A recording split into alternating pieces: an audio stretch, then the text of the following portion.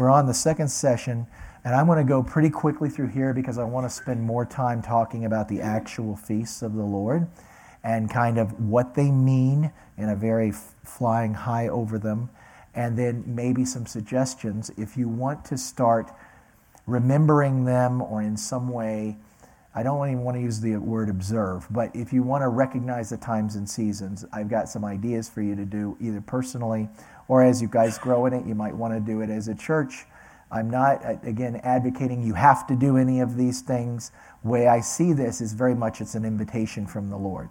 Would you like to engage in this? If you do, it's kind of like a party. You know, you're invited to the birthday party, but you don't want to come to the birthday party. It's okay. Nobody's going to condemn you for it.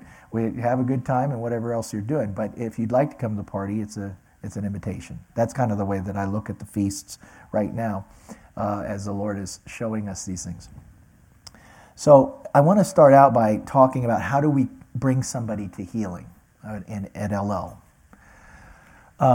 What our definition of healing, I felt like I needed to give you some of this because you haven't had all of our LL teaching. And so this course is actually a modular C course, and then I'm condensing it into 3 hours, something that I teach over the course of an evening and 12 hours on Saturday.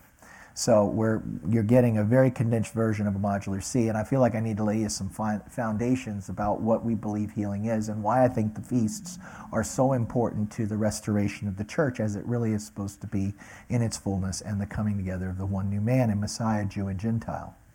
So our definition for healing at LL is restoring God's order. It's not necessarily fixing somebody's sickness. Although what we find is when we bring God's order into every part of a person's life, physical healing happens. Emotional healing happens. Spiritual healing happens. People can be wounded in their body, their soul, or their spirit. I prayed for a man this week who was in a terribly traumatic accident. He wasn't physically injured himself, but when he came up on the accident, the person was nearly decapitated that he came to help, and it had a huge impact. A lot of fear went into him, and we ministered into that. His body, in a sense, was impacted by shock and trauma, and we needed to minister into that event that was now affecting him, not just in what he saw with his eyes, but down into his soul and into his spirit. So we can have something happen to our body that affects our soul and our spirit. We can have something that happens to our spirit, in a sense, that then begins to affect our soul and our body, and the same with our soul. We can have a damage into our soul man, which is our mind, will, and emotions. That's kind of the way we divide it up at LL. And you can have some false teaching. You can have a distortion of expression of emotion, or how a lot of people have a lot of bad understanding of how emotion should be expressed or not expressed. So you can have brokenness in any one of these three constituent parts.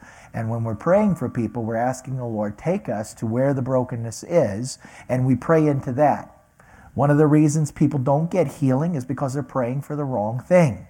It's not that God's trying to hide the ball, but I believe that sometimes the Lord just does a divine healing and boom, you're fixed, and you never know the root. But in this season, what I feel like the Lord's trying to do is show us how these things happen so that we can guard against them happening again. So we need to understand the roots a lot of times, and the Lord takes us on a journey to understand that. And the significance of the things that we've done in our past, or our family's done in our past, and how they impact the family line. We teach that people are made up of these three parts. We experience brokenness in the body, soul, spirit. So here's our little image. We've got the three different parts of a person. The body is the bones, sinews, organs, brain and senses. The soul is the mind, will, and emotions. The spirit is where our identity, our consciousness, our creativity, and our worship is located. So this is kind of the way we break the person down. Now, can I tell you exactly where the spirit ends and the soul begins, the soul ends and the body begins? No, because I'm not God. But I do believe God and the Holy Spirit, through the Holy Spirit, can discern, because the Bible says that He divides even between the joints and marrow, the soul and the spirit. So God can discern between those, and He knows where they begin and end and where the damage is. So that's a Holy Spirit work. But we do this for a purpose of people looking back in their own hearts saying, Lord, where is the brokenness at? So we look for the root problem. And for instance, people come all the time for different prayer. Oh, I've got sexual problems or dysfunction. I've got an illness. I've got depression. I've got loneliness, fear, migraines. Could be any number of physical, emotional, or even spiritual things. I've had young men, people come to me and say, I try to read the Bible, my mind goes everywhere. I can't focus. I have a blockage here.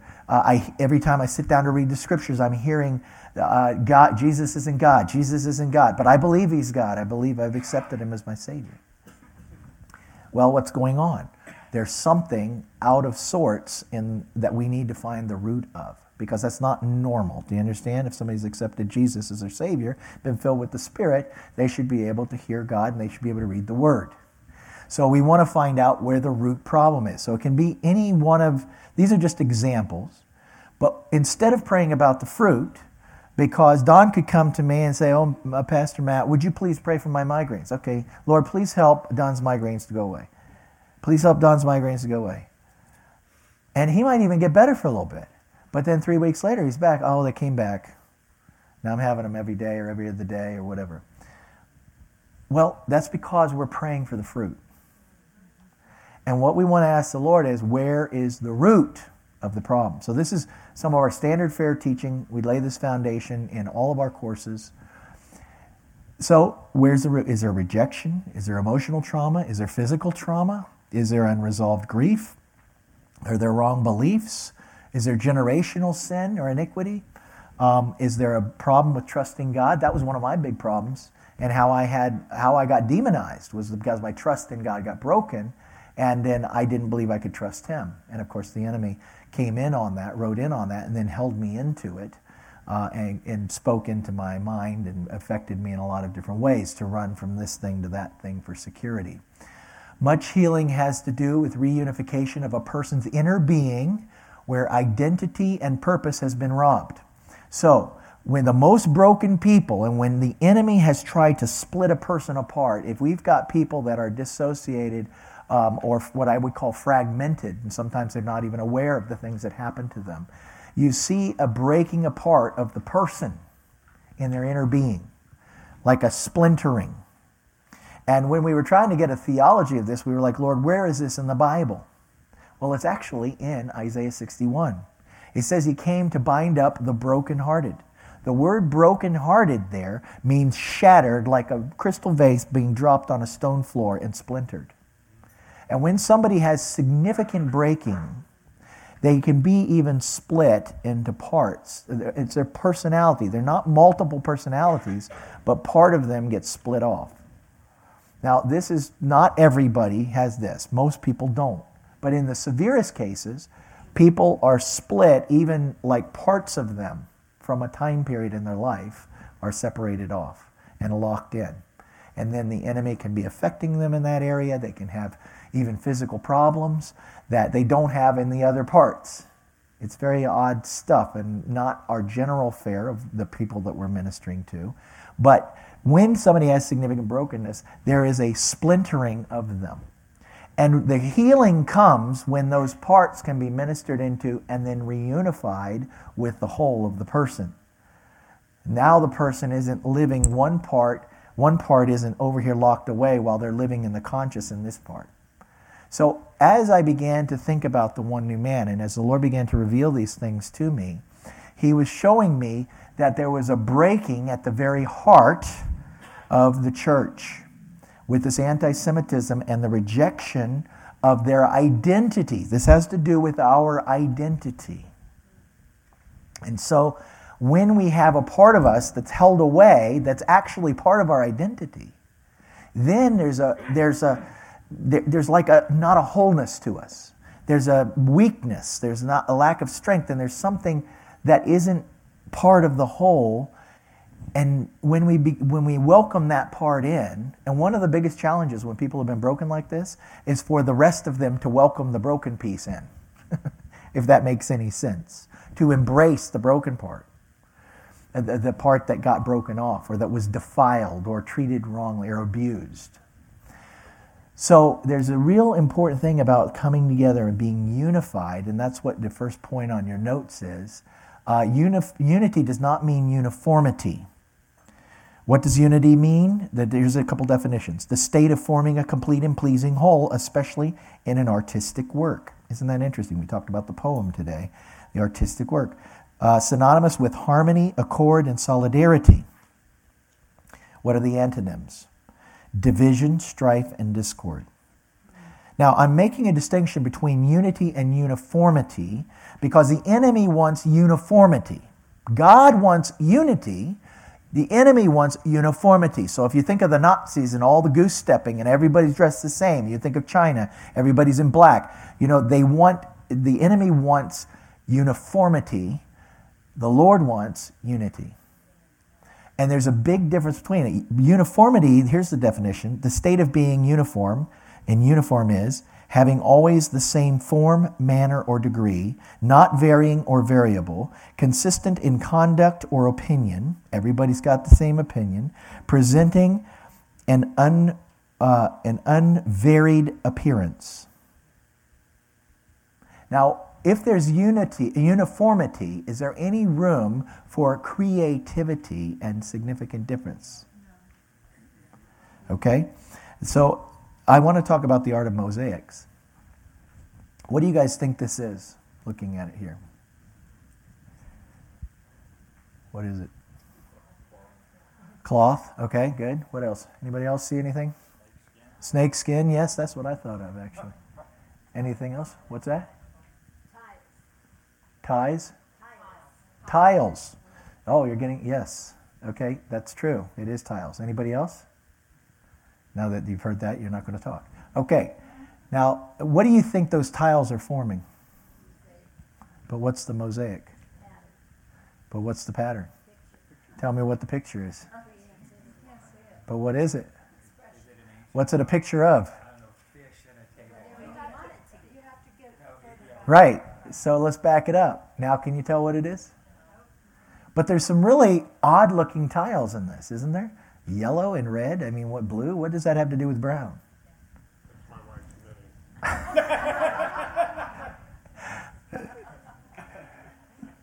Now, can you tell what it is yet?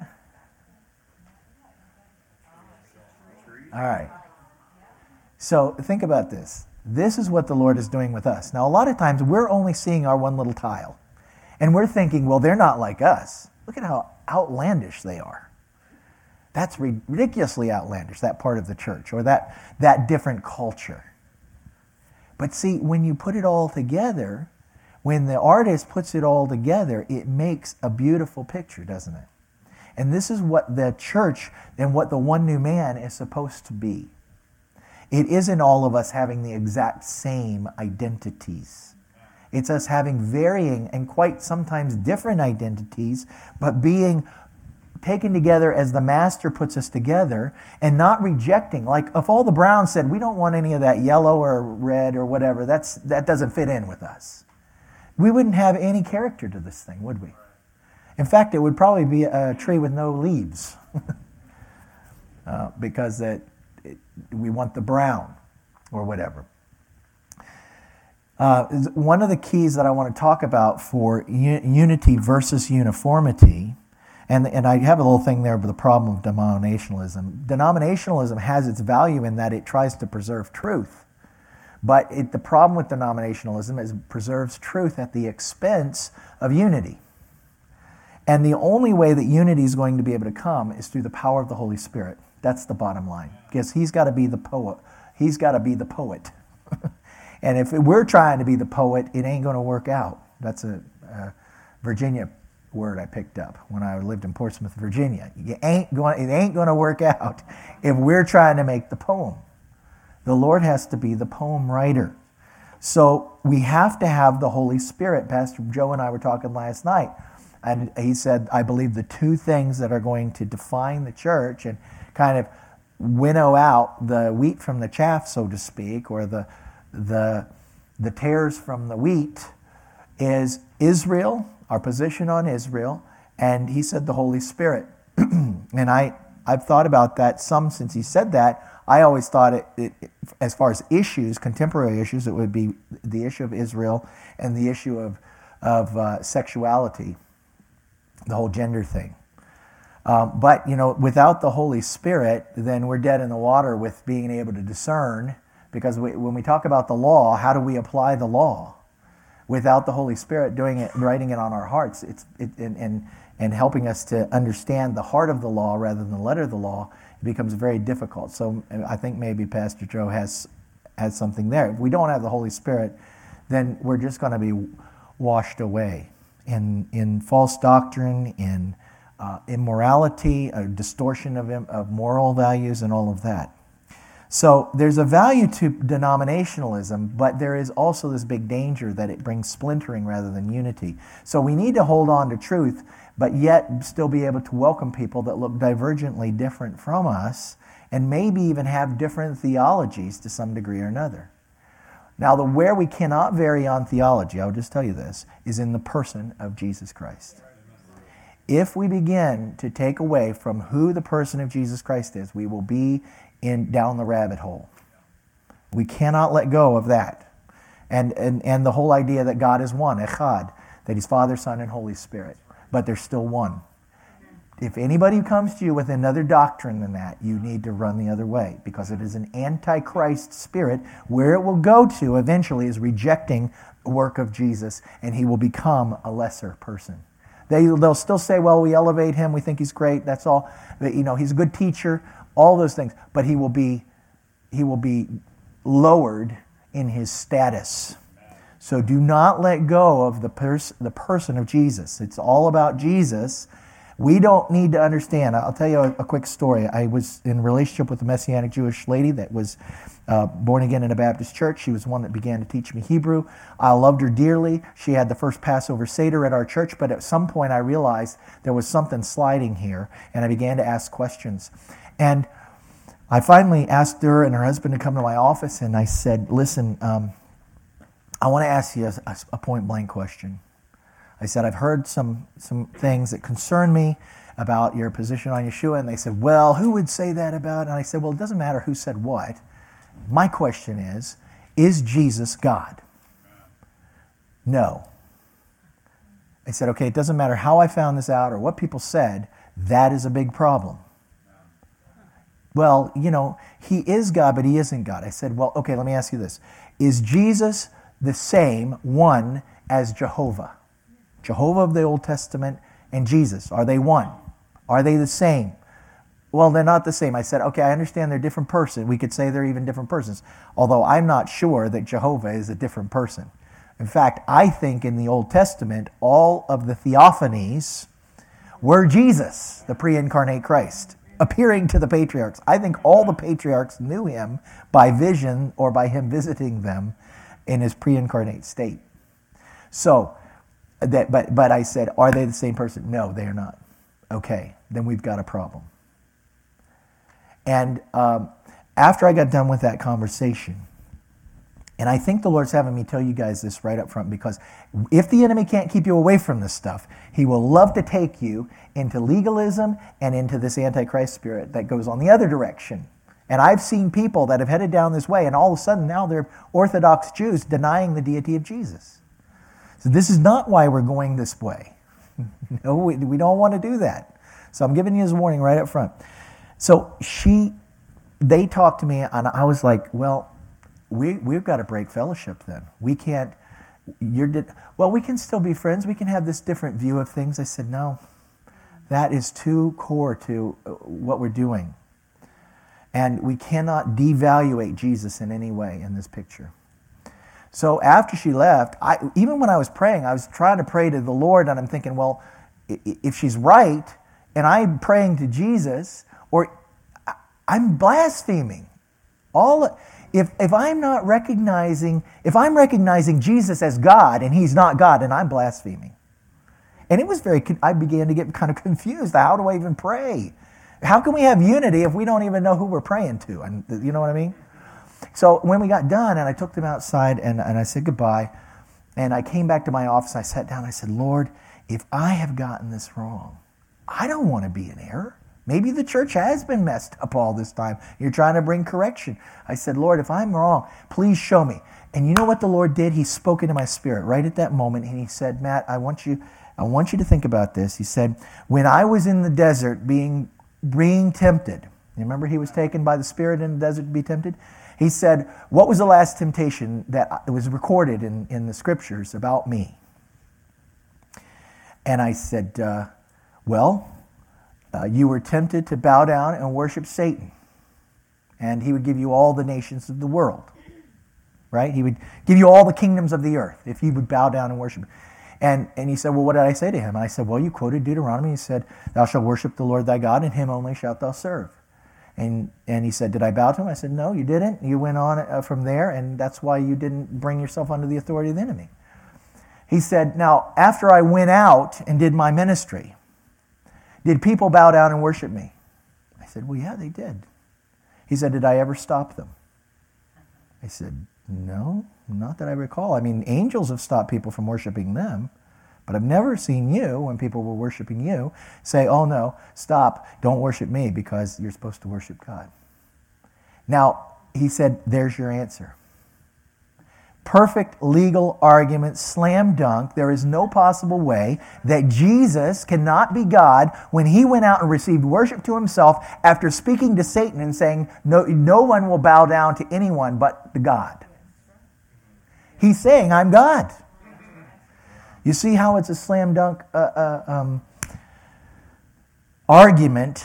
It's sealed. There's no way you can believe that either Jesus is a complete fraud or he is God. It can't be anywhere in between.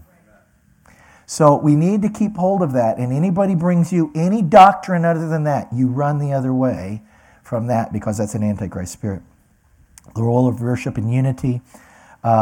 Some observations from contemporary worship are in your papers there. You can look at those notes. But it says here, God inhabits the praises of his people. God invokes the presence of worship, invokes the presence of the Lord. So what I saw as a worship pastor was this. I saw that when we came together to do worship, people didn't care about all the minutia of doctrine. And that almost always worship was generally focused on Jesus and his work. Now, that began to make me think, this is interesting. So worship is an absolute key to coming into unity. And I've seen the denominational walls come down as people have gathered together to worship the Lord. They're not worried about the theological minutia when they're just singing to the Lord. So this brings me to the point in your notes that says the centrality of Jesus. Jesus has to be central. The two keys to keeping on the right track with any of this during this time of transition in the kingdom, when the Lord is bringing forth the butterfly, is that we need to be worshiping the Lord and keeping our focus on him, and literally doing a lot of worship. Do you understand? Because the worship invites the presence of the Holy Spirit, and we're talking about the Holy Spirit has to guide us in this and keep us unified. And then secondly, the other big thing, of course, is prayer. Prayer and intercession. One of the things the Lord showed me with LL is that we had to do more intercessory prayer. We had to gather more frequently. We had to spend more time in prayer, meeting with the Lord, because we need direct downloads from him. There isn't going to be a checklist, you guys. I wish that there was going to be like a 14-page outline, and this is how to walk through this season in the kingdom. But it's only going to come by walking very close with the Lord by his Holy Spirit and him revealing the truth to us. The centrality of Yeshua, worship of Yeshua on a personal and corporate level is very important. It's talking about until we all reach unity in the faith and in the knowledge of the Son of God in Ephesians 4:13. Unity in the faith and knowledge of the Son of God. And this is like a knowledge that's epigenosis, knowledge gained through first-hand relationship. So we cannot have this distance where we're studying what other people's experience with the Lord has been. We need to have our own personal experiences with the Lord. There's some amazing testimonies of Jews that have come to salvation in the last 10 years on a website called One for Israel. How many of you have heard of this? One for Israel has the most incredible testimonies of Jews. But almost always there is some major experience with the Lord. And when they go back in the face of all their Jewish friends that are saying, how could you betray us? You're a traitor. You've given up Jesus. You're worshiping Jesus, and he's the reason we've had all our problems. They've been able to hold on to the experience that they had with the Lord. Now, we can't base everything on experience, but I thought this one Jewish lady that was a lawyer explained it very well. She said to her Jewish friends, I cannot explain to you exactly logically how this is the truth. But I know by the experience I had with the Lord that He is the way, the truth, and life. He is the Messiah. And I have the rest of my life to see that in the Scriptures. And that's actually, it's confirmed in the Scriptures. You understand these experiences? Of course, our experiences cannot run our life. We have to test them by the Scriptures. But as I took that experience I had with the Lord in 2009, where He said, you will teach the church about the feasts, and I began to study the Scriptures, I thought, this is right. I mean, this is not inconsistent with the Bible. It's actually inconsistent with some of our theologies and interpretations, but it isn't inconsistent with the Scriptures. When I got born again, when I surrendered to the Lord again completely, the Lord told me to put aside all my Bible helps and my commentaries and all that stuff that I had. And He said, read the Scriptures with no commentary, and I will teach you. And so I began to read, and He began to open my eyes. Now, one of the biggest things He opened my eyes to right away was my distortion of what the person and work of the Holy Spirit is. And once I got rid of the theological teachings and just read what the Word was, I was like, wait a minute. Something's off here. And that's when I came to the conclusion, Lord, I have to pray and ask you, because He said, I'll give the Holy Spirit to those who ask. I need to pray and ask Him to fill me, to baptize me with His Holy Spirit. Yes, I'm going to use the word baptize. In the Baptist, we use baptism all the time, but not with regard to the Holy Spirit. That was anathema. So when I asked the Lord to do that, then He did. You see what I'm saying? But I had to go back and see what the Word said versus what man said. And this is the way it is with Revelation. We have to make sure we're checking everything with the Lord, but we need an experience with the Lord to solidify these things. It's a first-hand experiential knowing.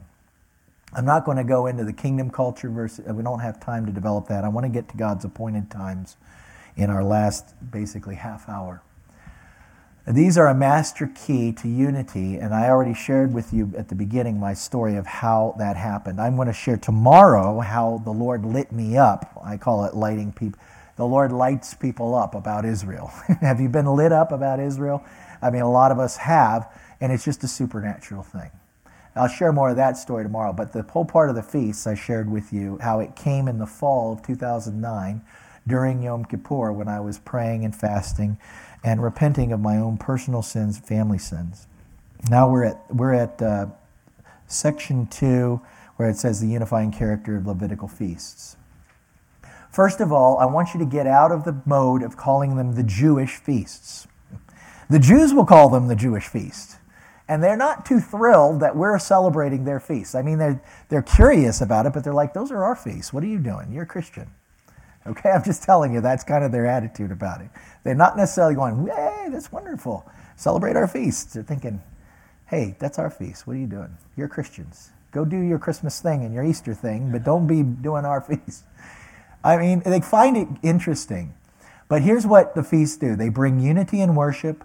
They celebrate the elements of God's redemptive plan. I'm going to show you that in a minute very quickly, how each feast does it. They bring power through unity, and this is one of the biggest elements of it.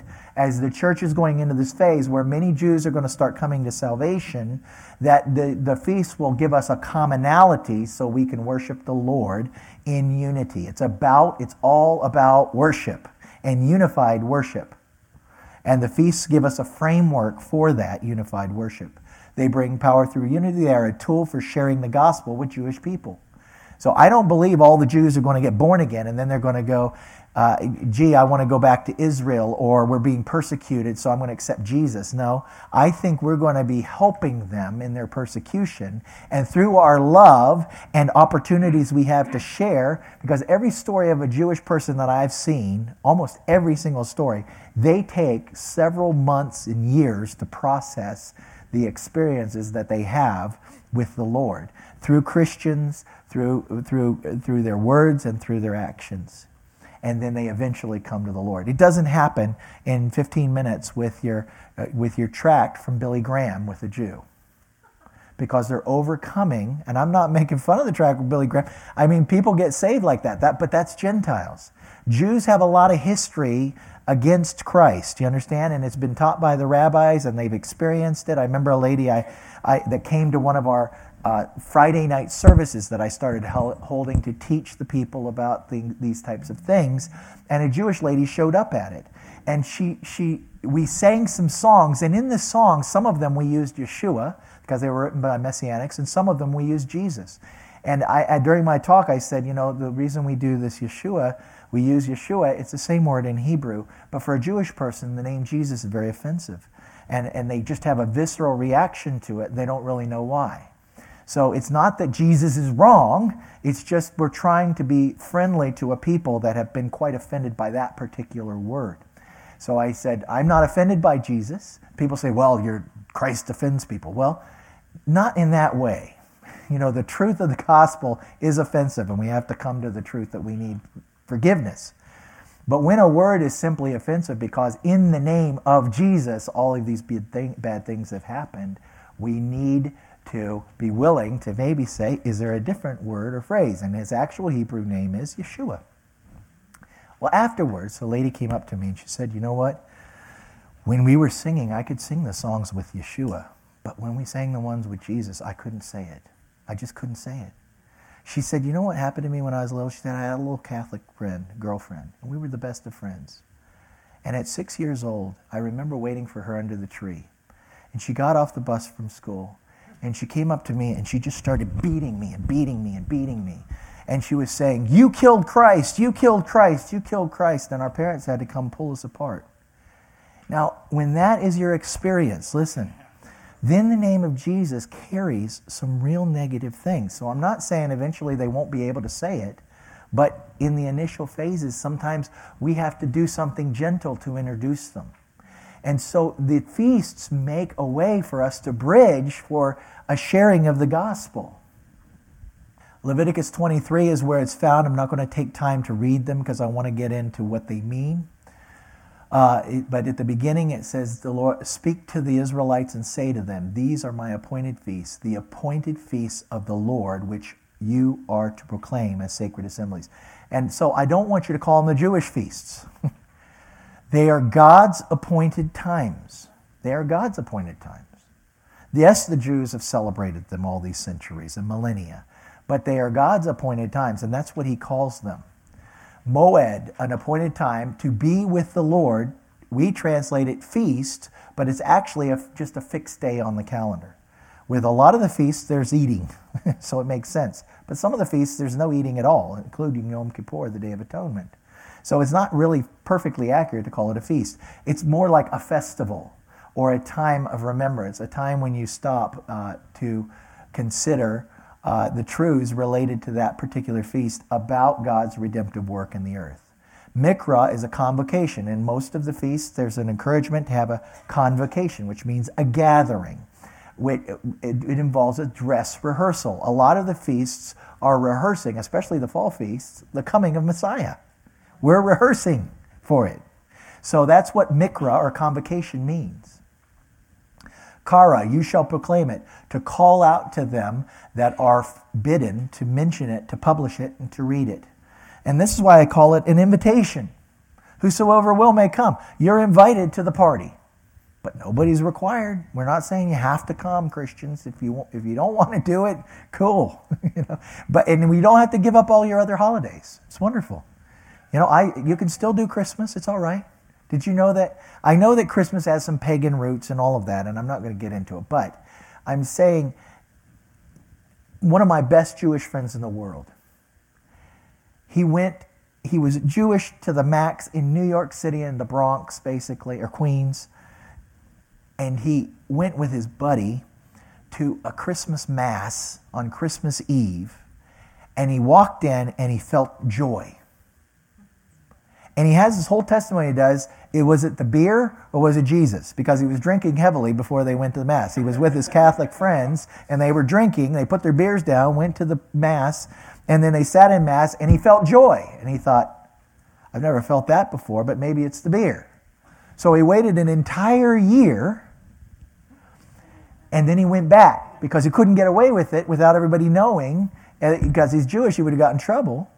So he went back to the Catholic Mass on Christmas Eve a year later and didn't drink a drop. He pretended to be. He carried the bottle around, but he didn't drink anything.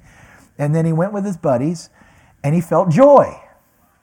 And from that, he knew there was something to this. And from that, he went and visited a Bible study, and he got born again. By the way, that was in the Catholic Church. Okay? It was a charismatic Catholic church, but it was the Catholic Church. Healing of the body of Messiah through celebrating the feasts. We talk about the root. Now, this is where the root comes in. And one of the things the Lord said to me about this is we've gotten off with this, and I want to bring healing to it.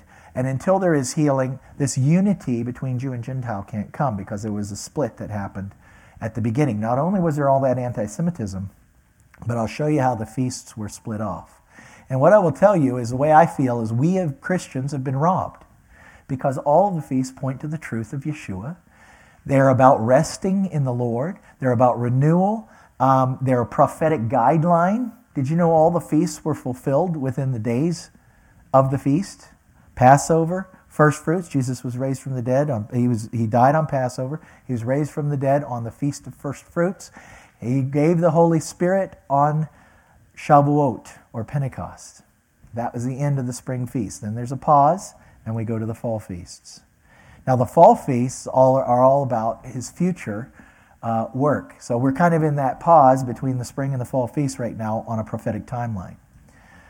There's joy, celebration, and restoration in the feast. I can't tell you how many times I've celebrated it with Jews and Gentiles, and there's just joy in it.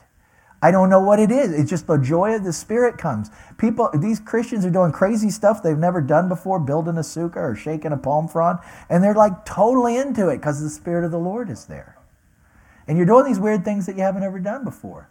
But it's because they're about the Lord.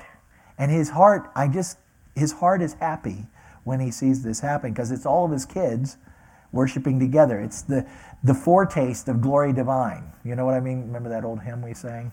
Oh, what a foretaste of glory divine. They engage our whole being in worship. This is another important thing. In the West, we are very cerebral. But the Hebrew mindset was very much about stories and about physical actions.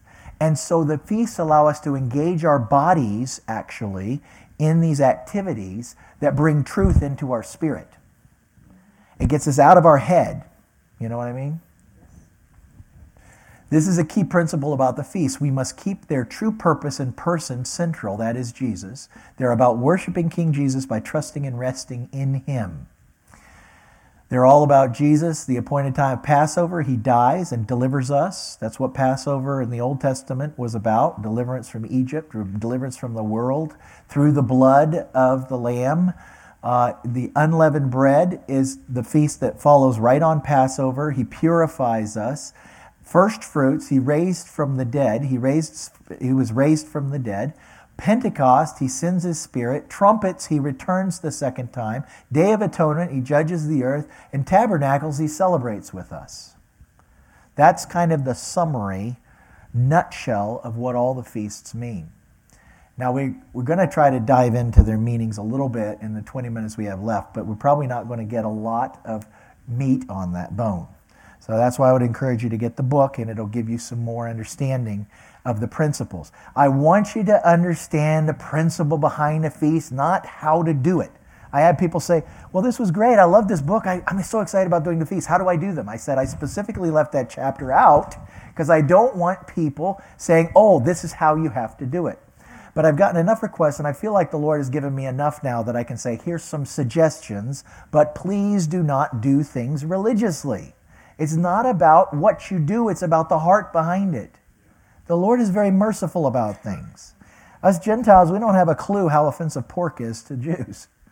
And as a general proposition, I try to avoid pork when I'm around Jewish people because it's so offensive to them. It's so much in their DNA. But you could serve pork at your Passover dinner with a bunch of Gentiles, and it would be totally inappropriate for how you would normally celebrate Passover. But I think the Lord would be like, that's okay. I'm glad they're doing it. Do you understand what I'm saying? I'm glad they're somehow participating in these things. Spring holidays, Passover, unleavened bread, first fruits, Pentecost, we talked about that. And the fall holidays are trumpets, Day of Atonement, and tabernacles. Now, if you've got Google, you can Google this and you will pull up this image. I don't know who originally created it. It doesn't have any copyrights on it, but it's a handy teacher. Here's another way to look at it. So it shows you where they normally fall on our calendar. Because the Hebrew calendar goes on the moon, and our calendar follows the sun, because it's a Roman calendar, it falls in different times on our calendar. Do you understand? Because we're running on a sun calendar versus a moon calendar. And the biblical calendars are all based on the moon. So this is a nice representation of where they fall in our year. So they will shift some days based on the year. Where did things go wrong? Well, I think that the breaking of the feasts away from the church was already starting with some of the anti-Semitism that we read about earlier. But it really it really was rooted into the church of the separation of us from our Old Covenant identity at the Council of Nicaea. And at the Council of Nicaea, it was a gathering of church leaders that was instigated by Constantine. And Constantine, there's no real evidence he was ever really born again. I mean, he talked about seeing a cross, and it says, by this sign conquer. And he was friendly to Christians, but there's a lot of speculation that his motivation was he saw a good way to unify the empire and to keep control and to keep power. Now, whether he was or wasn't born again, all I know is some of the things that he's written and were involved from the Council of Nicaea, which he instigated, were very anti-Semitic, and it's where they began to separate the celebration of the resurrection of Jesus from the Feast of Passover. There was a specific decision made by the church leaders that they would separate the dates of the celebrating of Passover, which was determined by the Jewish rabbis and their calendar. They set when Passover was, and the Christians didn't like it. We don't want to be beholden to their calendar. We want to have our own calendar, and we're going to set Easter when we want to set Easter, regardless of whether it's associated with Passover. Up until that time, all of the Christians were celebrating the resurrection of Jesus in conjunction with Passover. It's historical fact. That's what the church was doing. But when, after the Council of Nicaea, they began to separate the celebration of the resurrection of Jesus from Passover, and they began to force the entire church to recognize Easter, and then it became more vitriolically anti-Semitic and against the feasts as we move forward in history. And I'm going to show you some quotes. That's what this is about. We also send you good news. This is the letter of the Synod in Nicaea to the Egyptian church. We also send you the good news of the settlement concerning the Holy Pasch. This is a Hebrew, an anglicized or whatever language it was at the time, word for Pesach, which is the Hebrew word for Passover. The Paschal lamb comes from Pesach, okay? Namely, that in answer to your prayers, this question also has been resolved. All the brethren in the East who have hitherto followed the Jewish practice will henceforth observe the custom of the Romans and of yourselves and of all of us who from ancient times have kept Easter together with you. And then this is Epiphanius of Salamis wrote in the mid-4th century of the Nicene Council. The festival of the resurrection was thenceforth required to be celebrated everywhere on a Sunday and never on the day of the Jewish Passover, but always after the 14th of Nisan on the Sunday after the first vernal full moon. The leading motive for this regulation was opposition to Judaism, which had dishonored the Passover by the crucifixion of the Lord. Now, I want you to get hold of this because it was never a scriptural thing, or it was not doctrinal. It did not come from the Word. The motivation for separating it, and this is a guy that's not even speaking of it as a negative thing. Do you understand what I'm saying? Epiphanius of Salamis was writing this not in a negative sense of, well, that's anti-Semitic. He was saying this is why it had to be done and is a good thing. So this is the words of a person that was supporting the proposition, but he's saying the reason we did this was not because it's biblical, but because we wanted to disassociate ourselves from the Jews. We didn't want them dictating our program, and we didn't want to be associated with them. So there's definitely anti-Semitism. Maybe they were fearful of being persecuted, like the Jews were. They didn't want to be a sect of Judaism, which is what Christianity was in its early stages. Constantine wrote this at the Council of Nicaea. It appeared an unworthy thing that in the celebration of this most holy festival, talking about the resurrection, we should follow the practice of the Jews who have impiously defiled their hands with enormous sin and are therefore deservedly afflicted with blindness of soul. Let us then have nothing in common with this detestable Jewish crowd, for we have received from our Savior a different way.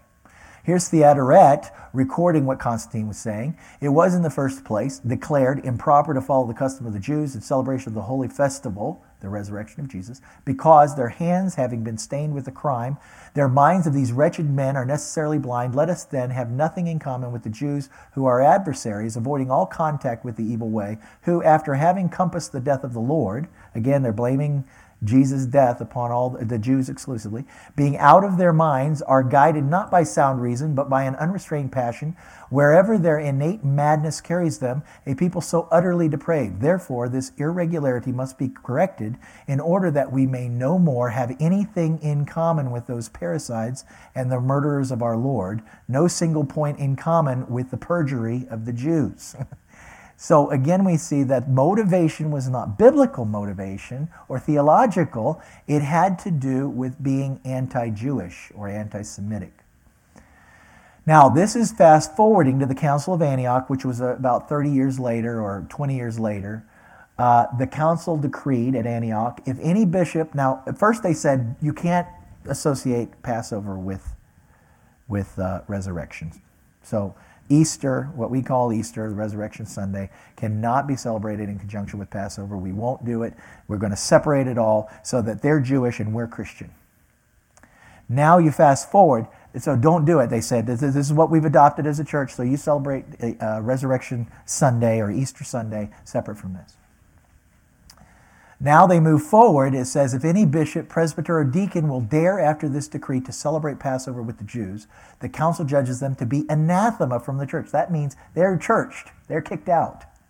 This council not only deposes them from ministry, but also any others who dare to communicate with them. What is this coming out of? Because a lot of the church said, wait a minute, this isn't right. And we're not going to do it. We're still going to celebrate the resurrection of Jesus in association with Passover. And we're not forsaking all of the biblical feasts.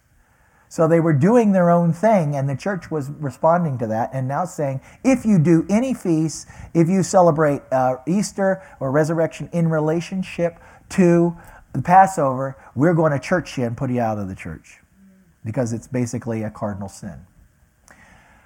The council at Laodicea decreed in Canon 29 that Christians must not Judaize by resting on Sabbath. Now this is even yet a stronger opposition.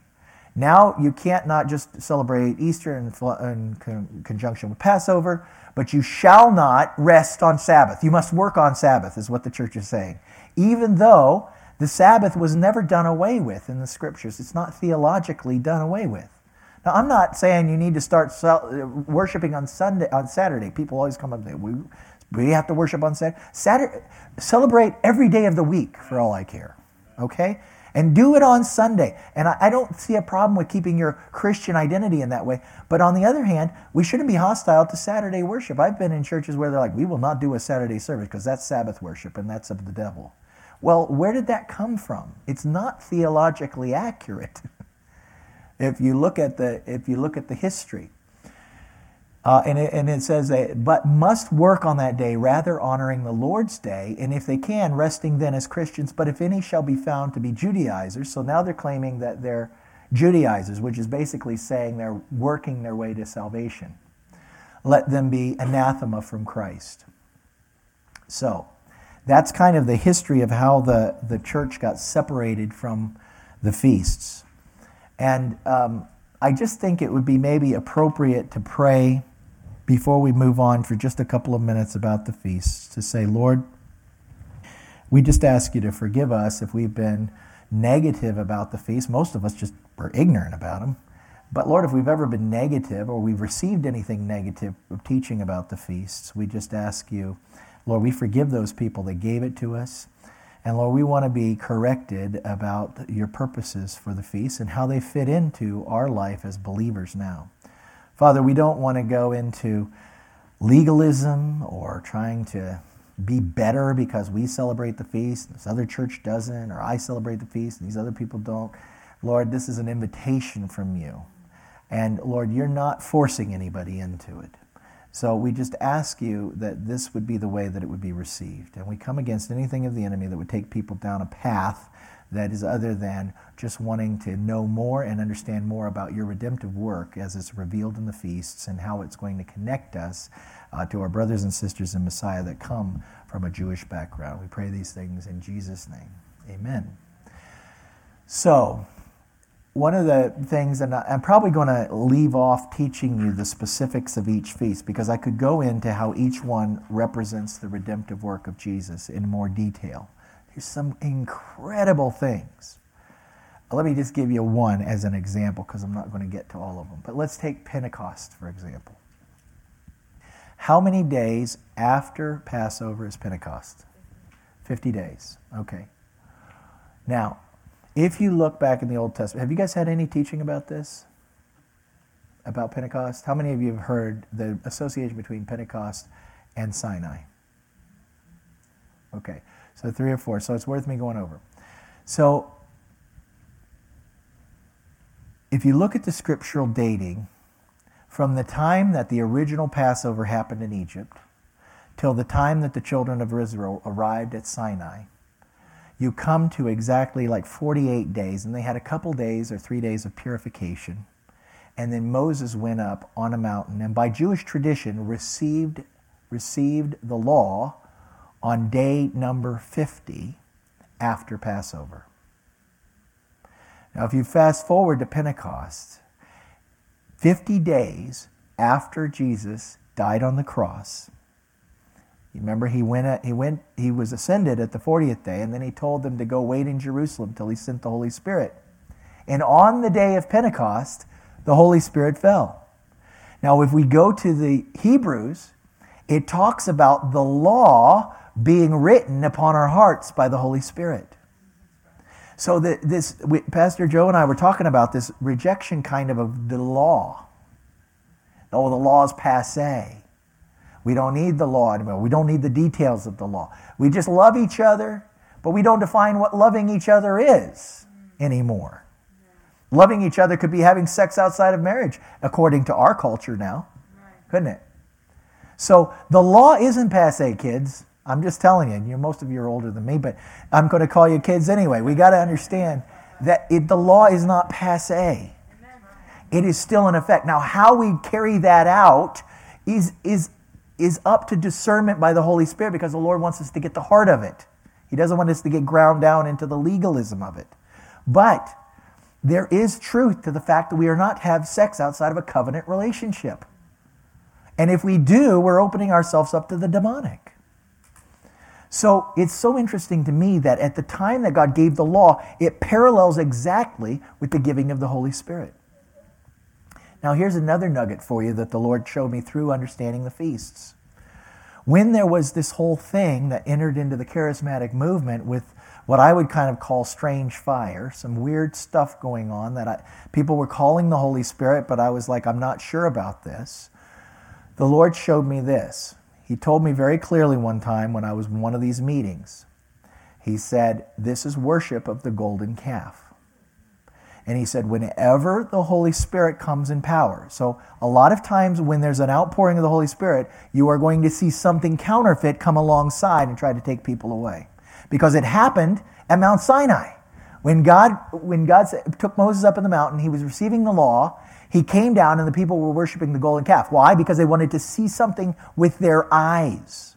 And this is what will lead us away in signs and wonders. Oh, I want to see something amazing. Well, the enemy can do amazing signs and wonders. So he will take you off into deception if that's your focus. What does our focus need to be? Our focus needs to be the healer, not the healing. If we have our eyes on the healer, so these things parallel perfectly. When we have an understanding of the feast, that the Feast of Pentecost relates directly to the time of the receiving of the law. At the time of the receiving of the law, there was this false god that came in and tried to take people away and led many people away. Similarly, when there's outpourings of the Holy Spirit in our time, the enemy's going to be right there with a counterfeit thing, and we've got to be on guard for it. And we can't call every manifestation something from the Holy Spirit. So you see, when we start getting hold of the feasts, how they will help us with our theology, even in our end times theology. And I don't know how this all pans out, you guys. I'm kind of throwing out thoughts for you to think about. But if the first set of feasts was fulfilled in the exact number of days that it exists, why wouldn't the fall feasts be fulfilled in the exact number of days that they occur? Now, that blows my whole eschatology of how I was taught that things would fall out. And I don't even have my head around that, so I'm not writing a book on it. I would love it if the Lord would reveal how it all works. He probably won't, though, because he keeps some things veiled. But it would be, these feasts are absolutely important to understand the prophetic time that we're in. And I've just given you a little taste of how Jesus is represented in the feasts by talking about Shavuot. But he's in Passover, he's in Yom Kippur, he's in the Day of Atonement, rather. He's in, which is the same thing, but I'm trying to use the American words, or the English words. The Feast of Trumpets. I mean, blowing the shofar, you guys, I'm just telling you, it is powerful in the spiritual realm. The enemy hates it. Why? Because it reminds them Jesus is coming. I think every time you blow the shofar, the demons are like, wait a minute. Oh, false alarm. But I don't like hearing that, because it reminds me that my end is coming.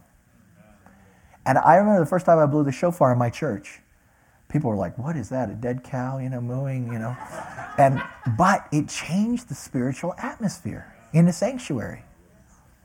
So, I'm not telling you to bring a shofar in every time your pastor's preaching, blow a shofar. Please don't do that. The first time I had it blown while I was leading worship, I was like, what's going on? What is this noise? And the person had warned me it was coming, but I didn't really know what a shofar was at the time. But I'm telling you, the shofar is important.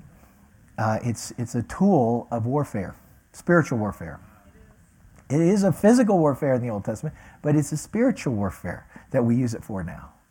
We need to understand these things, and I know it seems ridiculous. Shaking the palm frond on Feast of Tabernacles, celebrating before the Lord with a frond or any kind of a tree or something. There's something that's released in our physical act that's saying by faith, in your face, Satan, we are going to be celebrating with Jesus someday at the marriage supper of the Lamb. That's what we're looking forward to. And we're shaking this palm frond. You may make fun of us or bad people mock us, but we're thinking of the future, and by faith we're doing these things. There's something of doing that in the physical that's powerful. It's like baptism. Baptism isn't just about an outward sign of an inward change. It is that, but it's something of a combination, you guys, of connection between the physical act and the spiritual decision inside. And this is what the feasts are all about. Final thoughts. We need to be about the Father's business at this time for each of us. We need to know what that business is for us. Are we willing to be like Ruth? I've got a whole message on Ruth. Have you ever heard the book of Ruth preached from the perspective of the one new man, bringing together Jew and Gentile? It's quite a powerful allegory of the one new man. Are we willing to forsake what is familiar to us and move in order to move into the place of blessing? As Ruth did, she had to leave what was familiar in the Moabite land to something that was unfamiliar. But she knew there was God there. She said, your people will be my people, and your God will be my God. And there's something the Jewish people are carrying that we've lost a bit of. They don't understand the Holy Spirit or Jesus, but we don't understand the law. And last year when I was in Jerusalem, and I saw the Jewish people dancing around with the Torah, the Lord took me. He opened my Bible to Nehemiah and I think it was chapter 8 or 7, whichever one it is, where it's talking about them celebrating a Feast of Tabernacles. And he said, they're dancing with the Torah and their love for the Torah. And you guys are dancing with me, the Word, Jesus. But they're one and the same. And I'm going to bring you guys together so that you're both going to love each other's lover, so to speak. And the feasts are important to that. Are we prepared to say, your people shall be my people and your God my God? And deal with potentially the persecution. And that's going to be one of my challenges tomorrow in the message. Are we willing to walk this road? Because I think the Lord is calling us to prepare ourselves for it. Okay? I want to pray for you, and then I'll turn it over to Pastor Joe, because we said we'd get you out by 12:30. Lord, I thank you for even in the skies, which I didn't get time to talk about, but you've affirmed the first feast and the last feast by even the blood moons and the tetrads that came recently. You're saying to the church, look, church, this is important. Get a hold of this. This is important. This is something I'm doing in your time. And it's exciting times, Lord, but we want to be anchored to you, not be blown about by every wind of doctrine. We pray that each person would test this, Lord, with you. They would search the Scriptures. If they have doubts or concerns, Lord, they're not just going to swallow it whole, but they're going to say, Lord, is this really you? And Lord, they're going to discern it. And so we ask that they would do this with anything they receive, and even with this, Father, that you would show them the truth. Because if they can receive it as your truth, not just something Matt Moore says, then it's going to be real truth in their spirit. And that's what I want for them. I ask you for that, Lord, by your Holy Spirit, that you take them on a journey of truth. And Lord, you would keep them from going over the cliff either way, but they would stay on that straight and narrow path with you as you guide them forward. Thank you for this opportunity to share with this group of people. I just pray you seal in the work that you've done. The enemy would not be able to rob anything, distort anything. We come against distortion in Jesus' name, and we pray, Father, that they would hold on to truth and nothing of lies. Anyway, the enemy's distorted it. We pray a straightening out of that in Jesus' name, and then seal in the good work. Lord, if I've said anything out of my flesh, I pray that it would fall away and become nothing, but everything that's from your Spirit would be sealed in now. In Jesus' name we pray. Amen.